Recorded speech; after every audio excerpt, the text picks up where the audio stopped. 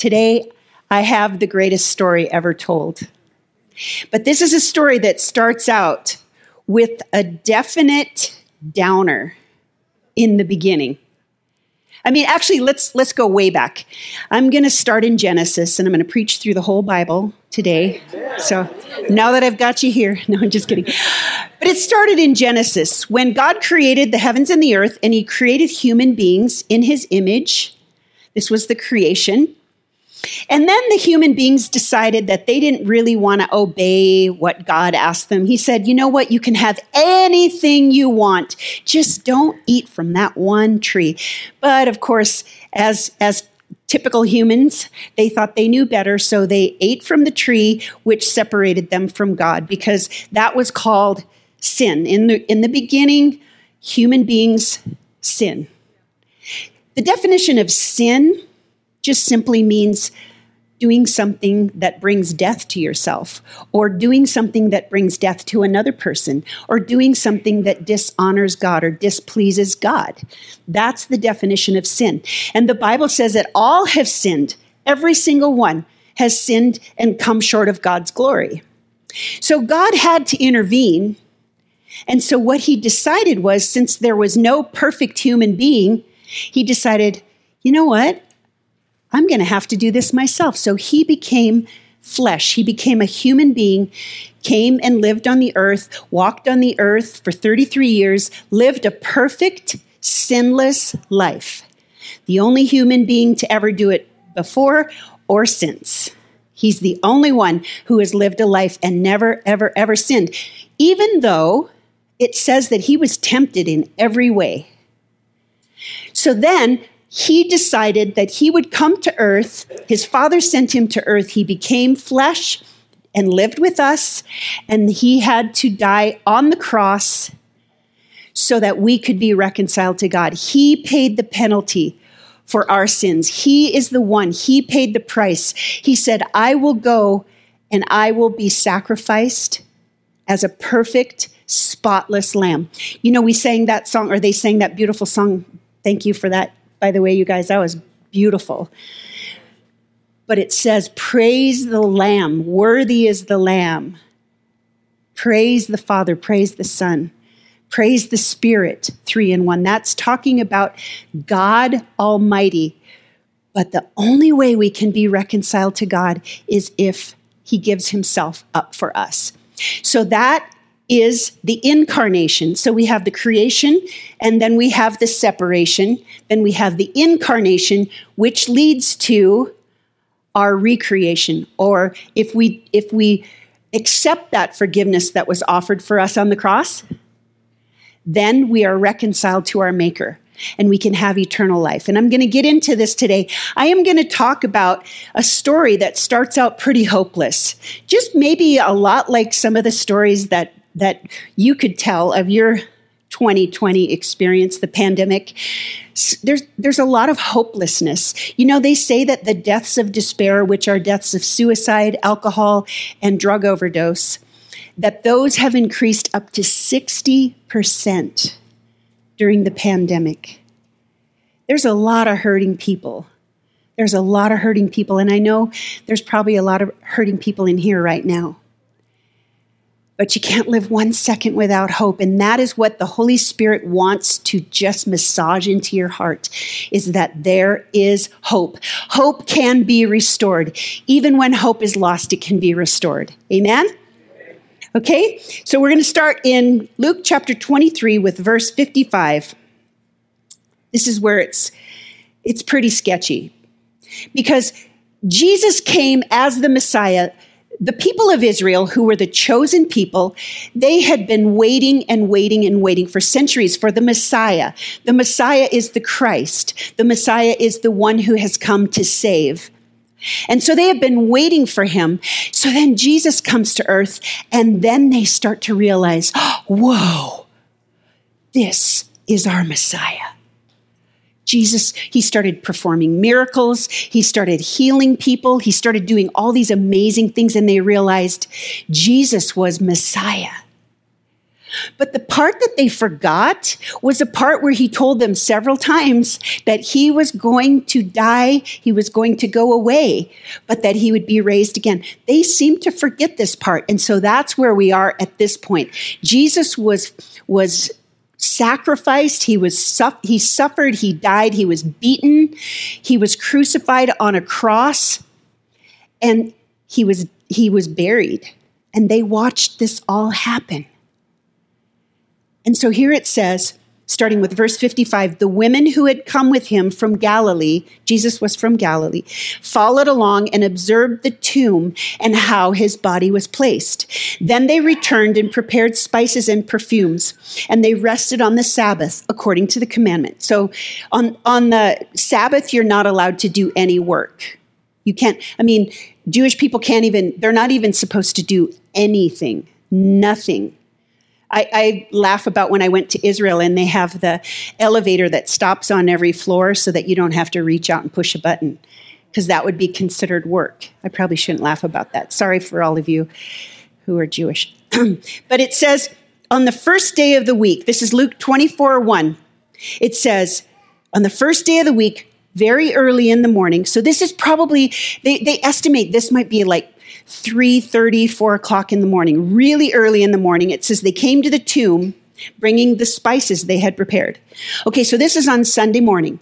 So Jesus was crucified on Friday. This is Sunday morning now, the first day of the week. Oh, by the way, so the Bible calls Sunday the first day of the week, which is why we give God our first fruits. We give him the first day of the week. That's why we have our gatherings on Sunday mornings. I don't know about Utah County. I don't know what's up with them, but they do theirs Saturday night. But it says they found the stone rolled away from the tomb. Now, to get the picture of this, the stone was not just like a little stone. This was a massive, massive stone. And it had even been sealed with the Roman signet. It had been sealed so that at the time, see, the Romans were cruel and they were persecuting believers. They were persecuting Israel. And so they had it sealed. And so all of a sudden, the tomb is open. What? The tomb was open. They found the stone rolled away from the tomb, and they went in. But now get this. Now we may have heard the story, but it says here, they did not find the body of the Lord Jesus.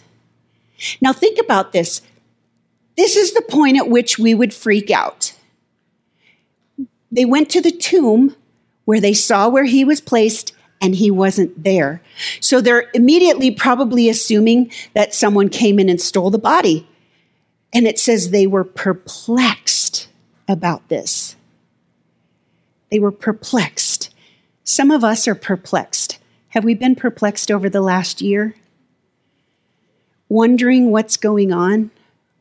Wondering how God is going to be glorified in this situation?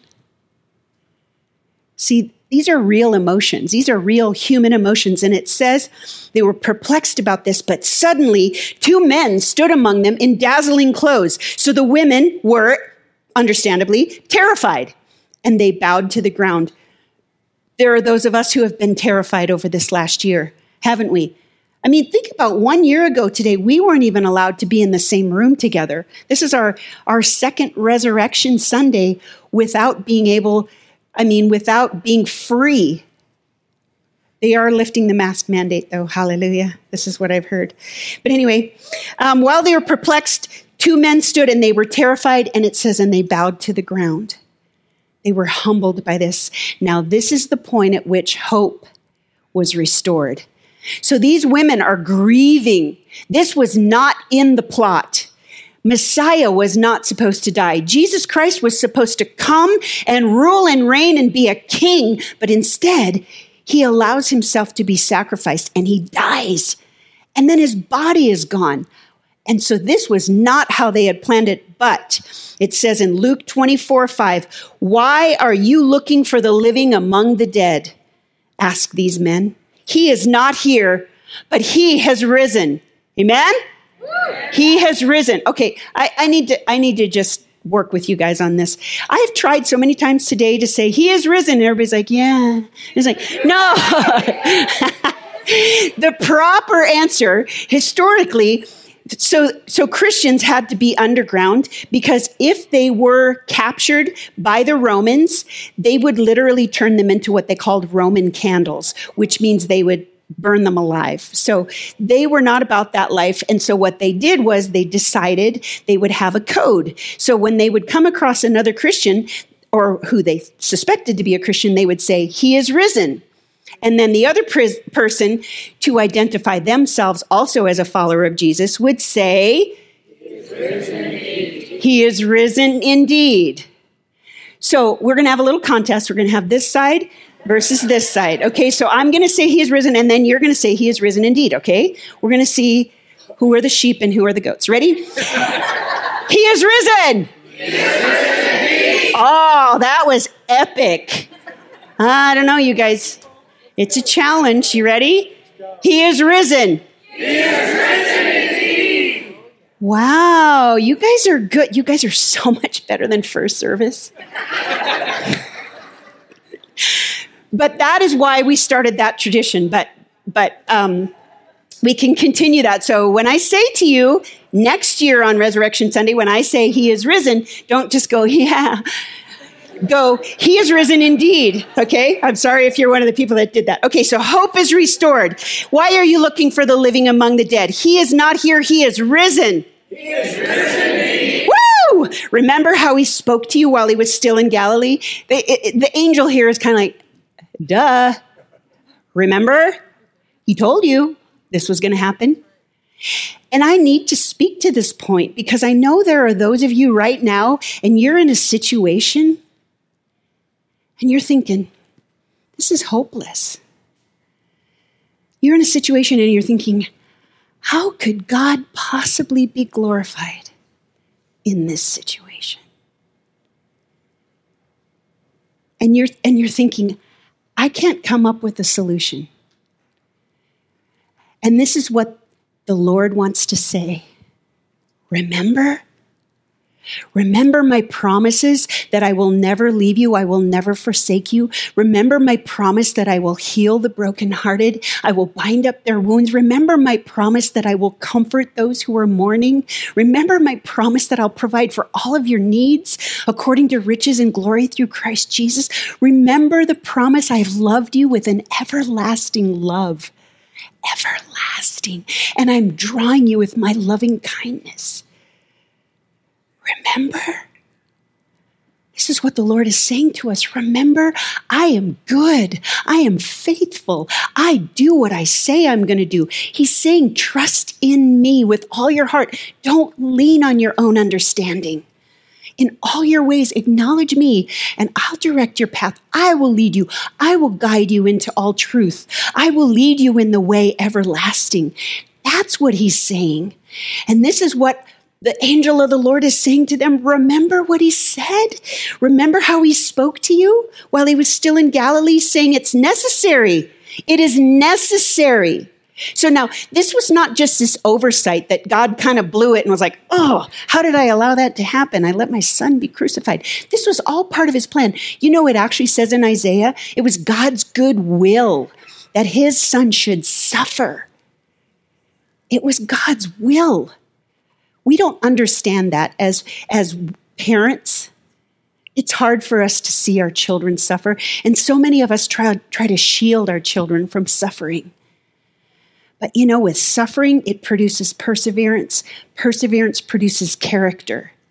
Suffering doesn't reveal character, it produces it.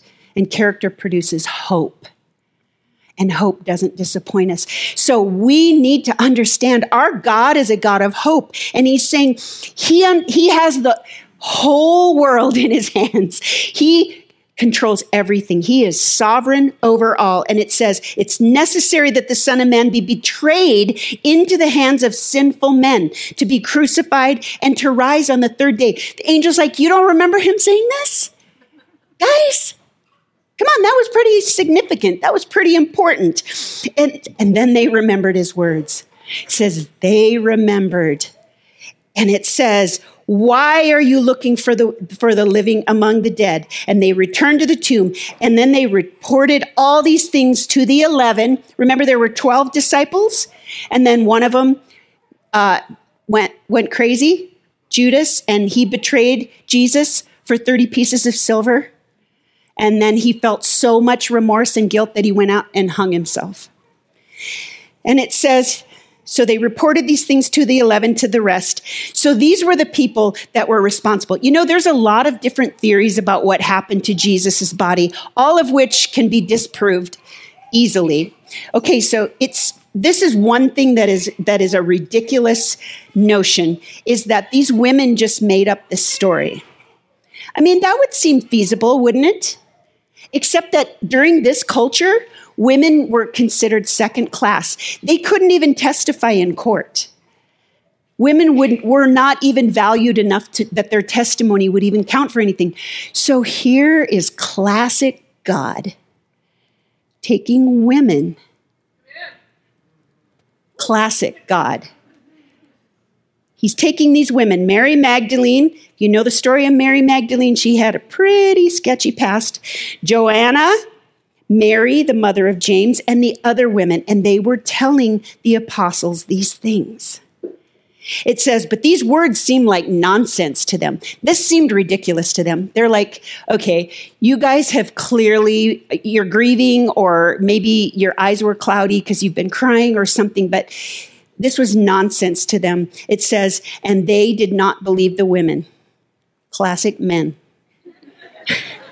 I'm just kidding. I'm sorry. But it says they couldn't believe it. Because remember, the women had just remembered all the things Jesus said, so they could believe it, but these guys still didn't remember. It says, but Peter, however, he got up and he ran to the tomb. Peter, he always gets a bad rap. Peter always gets a bad rap because he was a loose cannon, right? Peter would always be saying the wrong thing, or he just had no filter. And so he would come out and he'd be like, oh, I did it again. But he got a really bad rap, but look at this. He probably felt so horrible because he denied Jesus 3 times. And he probably felt so horrible. So it says that he got up and he ran. Now, Luke doesn't tell the story about John, because John, when he tells the story in John chapter 20, he likes to make sure everyone knows that they had a foot race and he won. He points that out a few times in there. But here it just says that Peter got up, and it says he ran to the tomb, and when he stooped to look in, he only saw the linen cloths. Now, again, if there were some body snatchers who were coming to take the body of Jesus, don't you think they'd just grab the body, clothes and all? Or would they sit there and take the time, well, let's just take off these? No, that's a ridiculous notion also. Also, there's another popular notion that's called the swoon theory. This claims that Jesus was on the cross and that he just passed out. So they thought he was dead, so they put him in the grave. Let me just say, all the theories that try to explain away the resurrection of Jesus Christ are debunked. There's more evidence for the resurrection of Jesus Christ than for any other historical fact.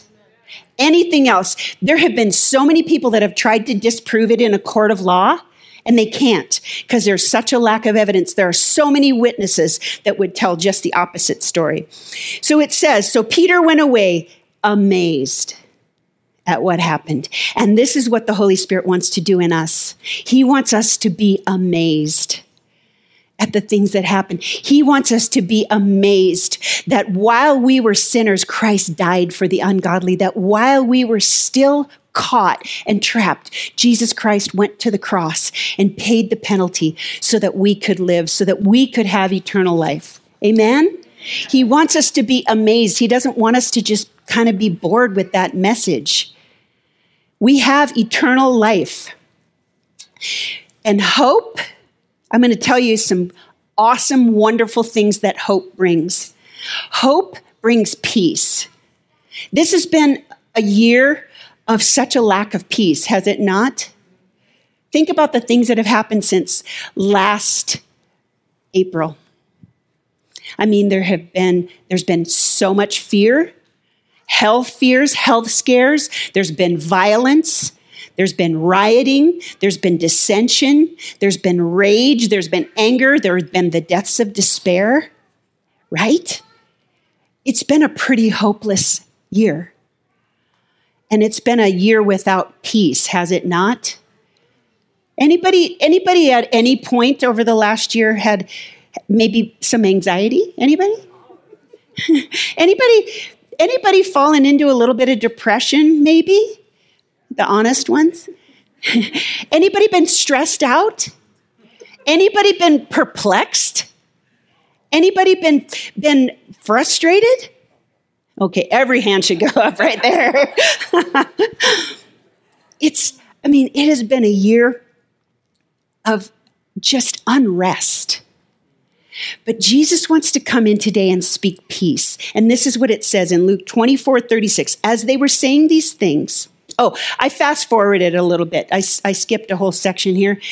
You can go back and read it yourself. By the way, the death, burial, and resurrection of Jesus is in all 4 of the Gospels: Matthew, Mark, Luke, and John. Those 4 books are called the Gospels. It's in all of those stories, in all of those books: Matthew, Mark, Luke, and John, the first 4 books of the New Testament. Starting in verse 36, it says, as they were saying these things, he himself, Jesus himself, stood in their midst. So they were just hanging out in the upper room, and all of a sudden, Jesus shows up. Now, I want you to really grasp this. They watched him be beaten almost to the point of death. It says he was beaten so severely they couldn't even recognize him. That is a serious beating. They watched him hang on a cross. They watched them, well, actually these guys didn't, but the people that were at the cross, they had to put a spear in his side in order to uphold a prophecy that said there will be no bones broken. Because in those days, when they were on the cross, in order to accelerate the process of them dying, they would usually come up and break their legs. But there was a prophecy that said that they were never going to break a bone of his body. So Jesus had already died. But they wanted to make sure he was dead to refute the swoon theory. And so they took the spear and they jabbed him, and out came blood and water, which proved that he had died. So here his followers are. They've been so perplexed and disappointed and sorrowful and just grieving. And all of a sudden, Jesus appears. And this is what he wants to do in our situations too. He wants to just show up wherever it is where you're lacking faith, where you're lacking hope, where you're lacking peace, where you're lacking joy. He wants to show up and reveal himself to you in a new way. And it says he stood in their midst, and this is what he said to them: peace to you. Because I am sure they were freaking out. It says they were startled and terrified. Yeah, no duh. As though they were seeing a ghost. They couldn't even believe it. So obviously Jesus had transformed his appearance. He didn't look like he did when he was on the cross. And he says, and this is the question he says to some of us today: why are you troubled? Let me ask you that. Why are you troubled? The Bible says, trust in God. Trust also in me. Jesus says, I don't give peace the way the world gives peace. I give a peace that transcends human understanding. Jesus gives a kind of peace. When he says peace to your storm, boom. Even if the circumstances don't change, you can believe that he is going to go before you. He is going to be good. He is going to be glorified. These are the promises of God, and he always keeps his promises. He says, why are you troubled? And here's the other question he wants to ask. And why do doubts arise in your hearts? I want to ask you this. You're going through a hard time, whether it's health, whether it's a financial issue, whether it's a relationship issue. And I want to ask you, why do you doubt? Why do you doubt the goodness of God? Why do you doubt that he's going to keep his promises when he has never, ever failed? How could you doubt? Why do these doubts arise in your heart? And I venture to say it's because you're putting your hope in the wrong thing. You might be putting your hope in the circumstances or in another person or in the medical business or maybe you're putting your hope in your stockbroker or something.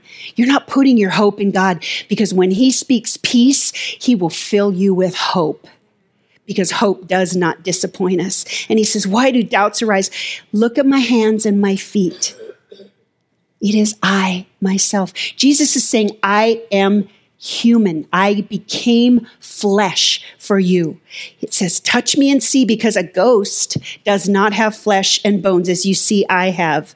And having said this, he showed them his hands and feet. And this was evidence that God loves us. And that's the other thing hope brings. Hope brings us the love of God.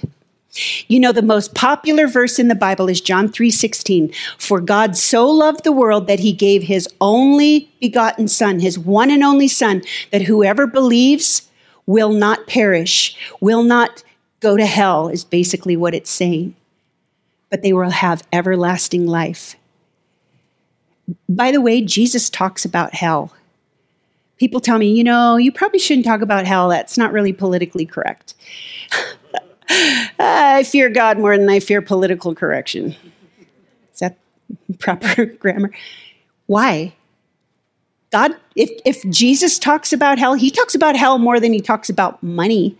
He talks about hell. And people are going to go to hell.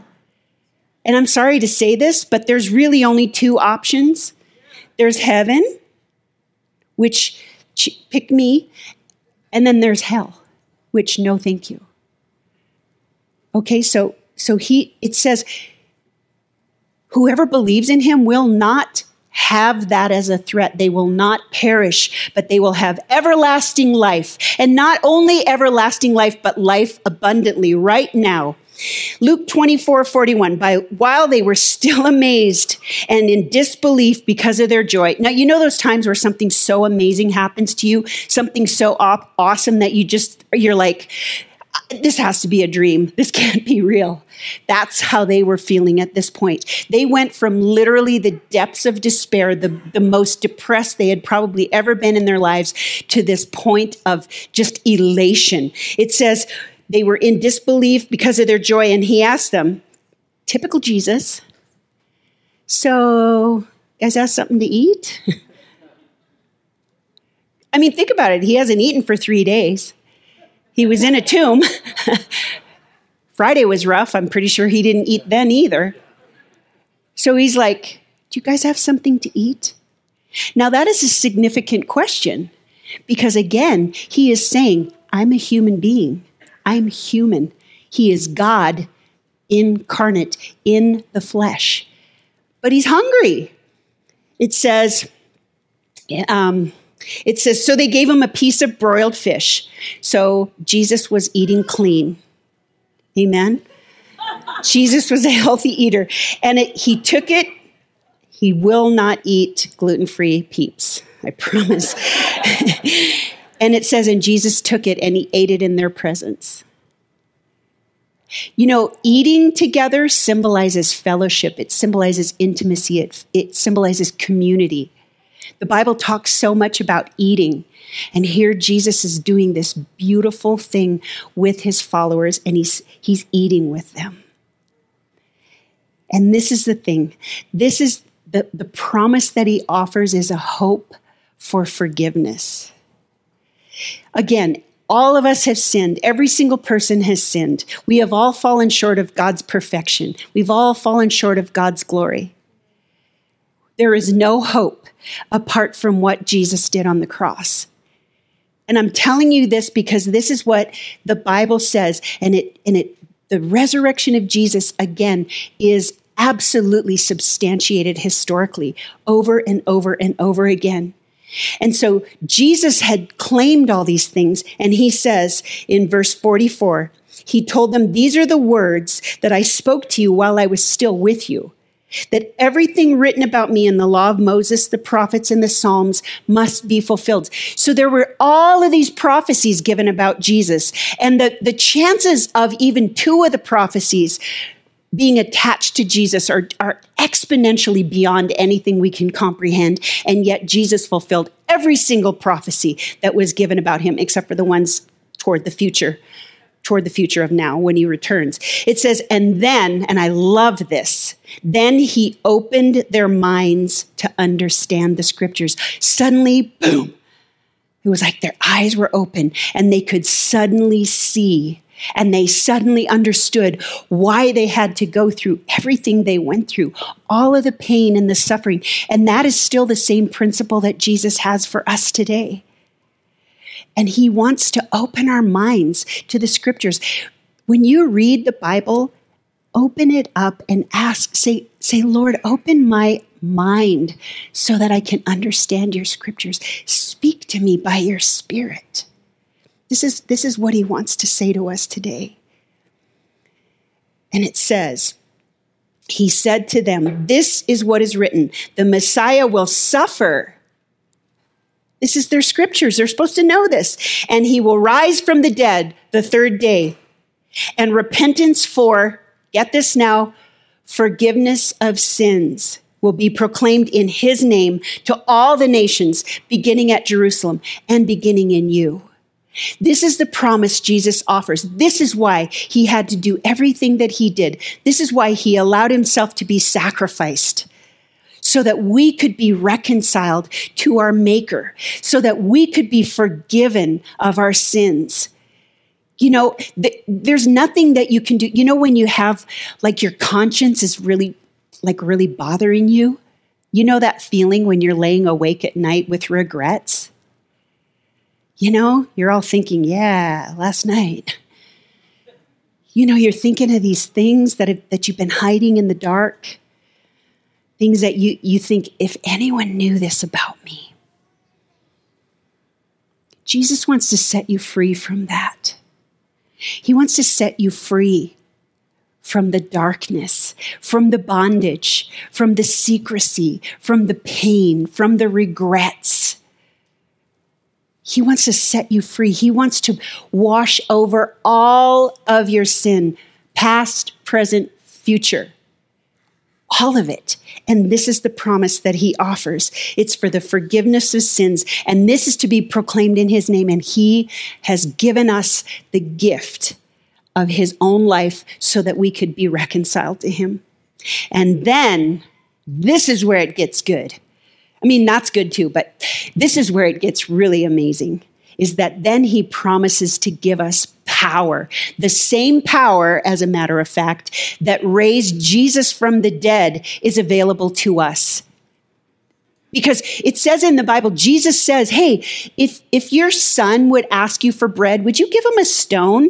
Or if he asked you for a piece of broiled fish, would you give him a snake?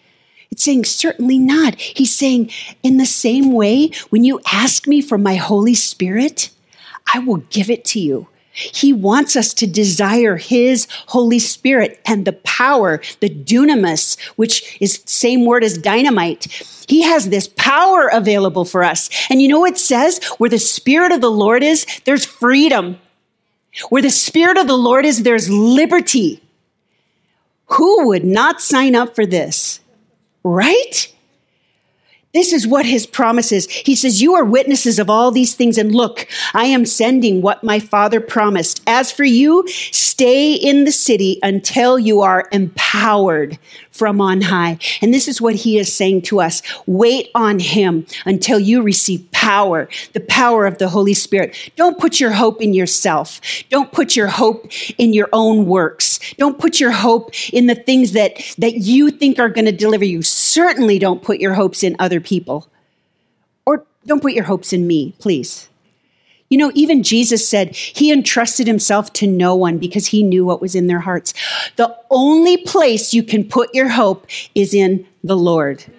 Amen? And that is what he is saying. He's saying, stay in the city till you're empowered on high. I talked about it last week. We talked about the baptism with the Holy Spirit. You can be filled to overflowing with the Holy Spirit. John chapter 20, 21, Jesus said to them again, here it is, peace be with you. As a Father has sent me, I also send you. And after saying this, he breathed on them. And he said, receive the Holy Spirit. And this is what he wants to say to us today. Receive the Holy Spirit. It says, if you forgive the sins of any, they are forgiven them. But if you retain the sins of any, they are retained. And I want to say this, if you have been a Christian for any length of time, if you're a follower of Jesus, if you are born again, you claim that you're a disciple of Jesus, and yet you have bitterness in your heart, or resentment in your heart, or unforgiveness in your heart, you cannot experience the fullness that God has for you. You cannot be free. You will not see clearly. You will not hear God's voice clearly. You will not understand the scriptures clearly. So I urge you, I beg you today, if you have any bitterness against anybody, any unforgiveness against anybody, let it go. Let it go. Seriously, today is the day. Today is the day you can receive the forgiveness Jesus offered for you. And if you have received the forgiveness that was offered for you on the cross, and yet you hold anything against your brother, Jesus is like, nope. You have to do it his way. And his way is the way of forgiveness. And this is where you get power. You will be disempowered if you have bitterness against other people. And this is where we have to believe these things by faith. Hope brings faith. If you hope in God, you will have a faith that, you know what? I don't know how God is going to get me through this Red Sea that's right in front of me and this Egyptian army that's right behind me, because I have no idea, but I know he's going to do some unprecedented thing and he's going to get me through here. Because you can't believe it by what you see. You know, faith is being sure of what you hope for and convinced of what you haven't yet seen. And this is what Jesus wants to offer to us. And this is what he says. Peace be with you as the Father has sent, John 20, 28. Thomas responded. Okay, you guys, you may have heard the saying, he's a doubting Thomas. Again, poor Thomas. The guy, he was probably just right brain. Or left brain. He was probably left brain, probably a really logical guy. He just wanted to see some evidence. He wasn't just going to believe this. He wanted to see it. He wanted to see his hands and his feet. And you know what? Everybody said, oh, Thomas, he just doubted. But you know what? Think about how Jesus treated Thomas. Jesus was like, I get it. I created you. I know how you think. But when Thomas saw Jesus, he said, my Lord and my God. He was claiming that Jesus Christ was God, the Almighty God. And Jesus said, Thomas, because you've seen me, you believe. But blessed are those who have not seen and yet believe. Again, Hebrews 11. Faith is being sure of what you hope for and convinced of what you haven't seen. Some of us need to ask God, increase my faith, Lord. Help me believe what I haven't seen. Help me be convinced. Some of us are putting so much hope in the wrong things. And Jesus is saying, put your hope in me. I will never disappoint you. The other thing that hope does is it brings us a freedom from the fear of death. You know, most people have an overweening fear of dying. This is like most people's number one fear is the fear of dying. But you know what? If you know Jesus, if you are sealed with the Holy Spirit, which is the promise that he's offered, if you know Jesus, you do not have to fear death. Paul the Apostle said, to live is Christ, but to die, now that is gain. This is what he says. To die is gain. How many of you have ever prayed that prayer? Jesus, please take me now. I pray that all the time. Jesus, now would be a good time. But to live is Christ, but to die is actually even better. But you can be set free from a fear of death. You know, you could feasibly, you could die on the way home today. You could get in a car accident on the way home today. Or you could have a massive heart attack. Or you could have a blood clot. Or you could have all these things. This is probably not the message you thought you'd hear on Easter. Like, I'm never going back to that church. But it's the truth. My husband passed away unexpectedly 5 years ago. He had no idea that that day was going to be his last day. And guess what?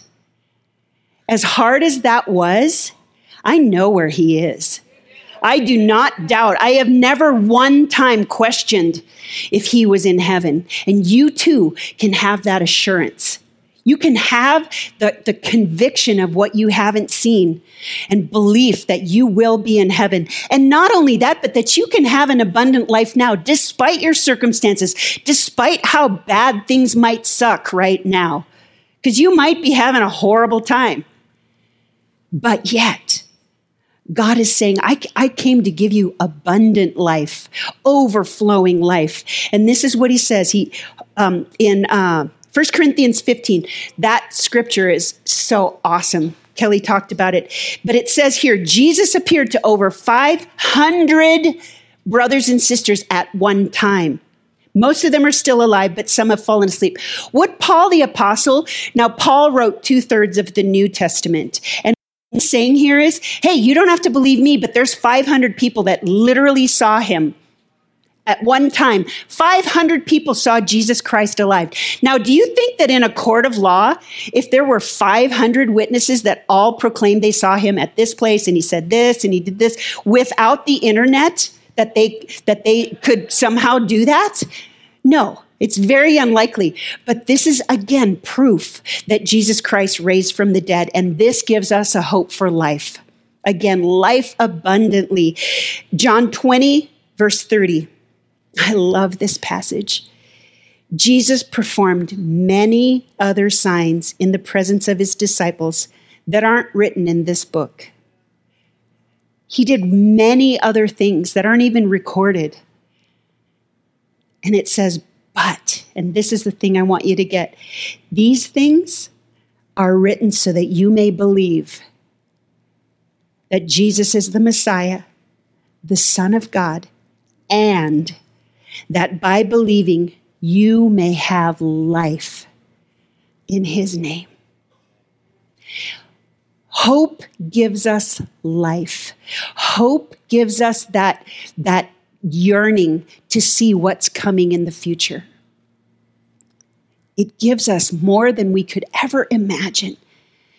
You know, I don't want to always talk about this, but I do have to say that when my husband passed away 5 years ago, even though I suffered and it was excruciatingly painful, the Lord was near. The Lord was with me, and he gave me life. I had life even in the midst of my sorrow, even in the midst of mourning. He was there. And I know there's several people here and you've lost loved ones, and I know you would say the exact same thing, is that when you put your hope in him, there's something that he fills in you. He fills that emptiness. And this is the hope of eternal life. Because if we know that we know that we know that we know that we know that we are assured that we will go to heaven. It's not just because you're kind of a good person, or, you know, maybe I'll just go to purgatory for a while and have my friends pray me up into heaven, or maybe I'll go to one of the other levels, or maybe, no, it is not in the Bible. It says eternal life. Jesus is in heaven, and he has given us the promise. And this is what it says, one of my favorite verses in the Bible, Romans 15:13, it says, and I want to pray this over you. Now may the God of hope, fill you with all joy and peace as you believe, so that you may overflow with hope by the power of the Holy Spirit. This is what Jesus wants to do in you today. If you have never surrendered to him, if you don't know right now, like if you were to get in a car accident today and not survive, I just want to challenge you. Do you know? Do you know where you would spend eternity? Because you are going to stand before the judge. You are going to stand before a righteous and a holy judge, and he is going to ask you, what did you do with my son Jesus? He's going to say, what did you do with my son Jesus? Did you believe? Did you receive the forgiveness that he offered on the cross? Or did you think it was just a myth? Or did you put your hope in yourself? Because you can only put your hope in either God or in other things. All of these other things will not save you. Only God, only Jesus Christ will save you. May the God of hope fill you with all joy and peace as you believe in him, that you may be overflowing with hope by the power of the Holy Spirit. Sounds like a good deal, doesn't it? We're gonna stand up and I'm gonna pray this blessing over you again. And then I want to say, if you're here and you have never been born again of the Spirit of the living God, and you desire that today, we're going to pray a prayer together. I'm going to say it, then you're going to repeat after me. And then if you want, we're going to have some pastors up front that would be happy to pray with you. We want to pray for people. If you have anything that you want us to pray, we would love to pray with you. But if you have never come to Jesus, if you have never received him, today is the day. Today is the day. Today is your birthday. It's your birthday. All right, I'm going to pray, and then we're going to all pray together. Now may the God of hope fill you with all joy and peace as you believe in him, as you trust in him, so that you can be overflowing with hope by the power of his Holy Spirit. Oh, his Spirit is here right now. You sense his Spirit? Woo! Lord, we thank you, Lord God Almighty. We bless your name, Jesus. Thank you, thank you, thank you for the hope that you give us. Thank you for the hope of freedom. Thank you for the hope of peace. Thank you for the hope of faith. Thank you for the hope of your love. Thank you for the hope of your presence and the hope that we can be set free from fear. Thank you for the hope that we can live eternally with you, that we will be learning about you for the rest of eternity. Thank you that you are good. Lord, with all of your power, you could have been any way, but you are good. You are nothing but good. We thank you for that, Lord. God, I just pray right now that your Holy Spirit would be speaking to those who are not born again. Lord, that you would be moving in their hearts, stirring in their hearts, Lord, so that they could come to know you today. Lord, we ask you would pour out salvation today in the name of Jesus. Pour out your Spirit in this place. Pour out your Spirit, and pour out your Spirit who are watching online. God, fill them to overflowing. Fill them to overflowing with hope. Lord, death has been arrested. You overcame sin and death. And Lord, we thank you for that in Jesus' name. And now if you are someone, you have never been introduced to Jesus Christ personally, you don't have a relationship with him, I'm going to pray, and I want everybody to just repeat my prayer if you would, okay? Dear Lord, we love you. We know that we're helpless and hopeless without you. You created everything. You created us. You created me to have a relationship with you. I confess that I have sinned. I've done things that have hurt me. I've done things that have hurt other people. I've grieved your Holy Spirit. I cannot save myself. I need your salvation. Fill me with your Spirit as I confess my dependence. Thank you, Lord. Thank you for the cross. Thank you for dying for me. I pray you'd baptize me in your Spirit. In the name of Jesus. Amen. All right, can we just applaud the Lord right now? We thank you, Lord. We bless your name. you, Lord. We bless your name. I want to say right now, if you prayed that prayer for the very first time today, please come forward. We would love to be able to pray with you. We would love to be able to help you get started on your journey of your walk with the Lord. Brand new life, abundant life. So please come forward if you just prayed that, and God bless you all, and He is risen. Yeah. Bye, guys. See you next week. Thank you for watching online. God bless you.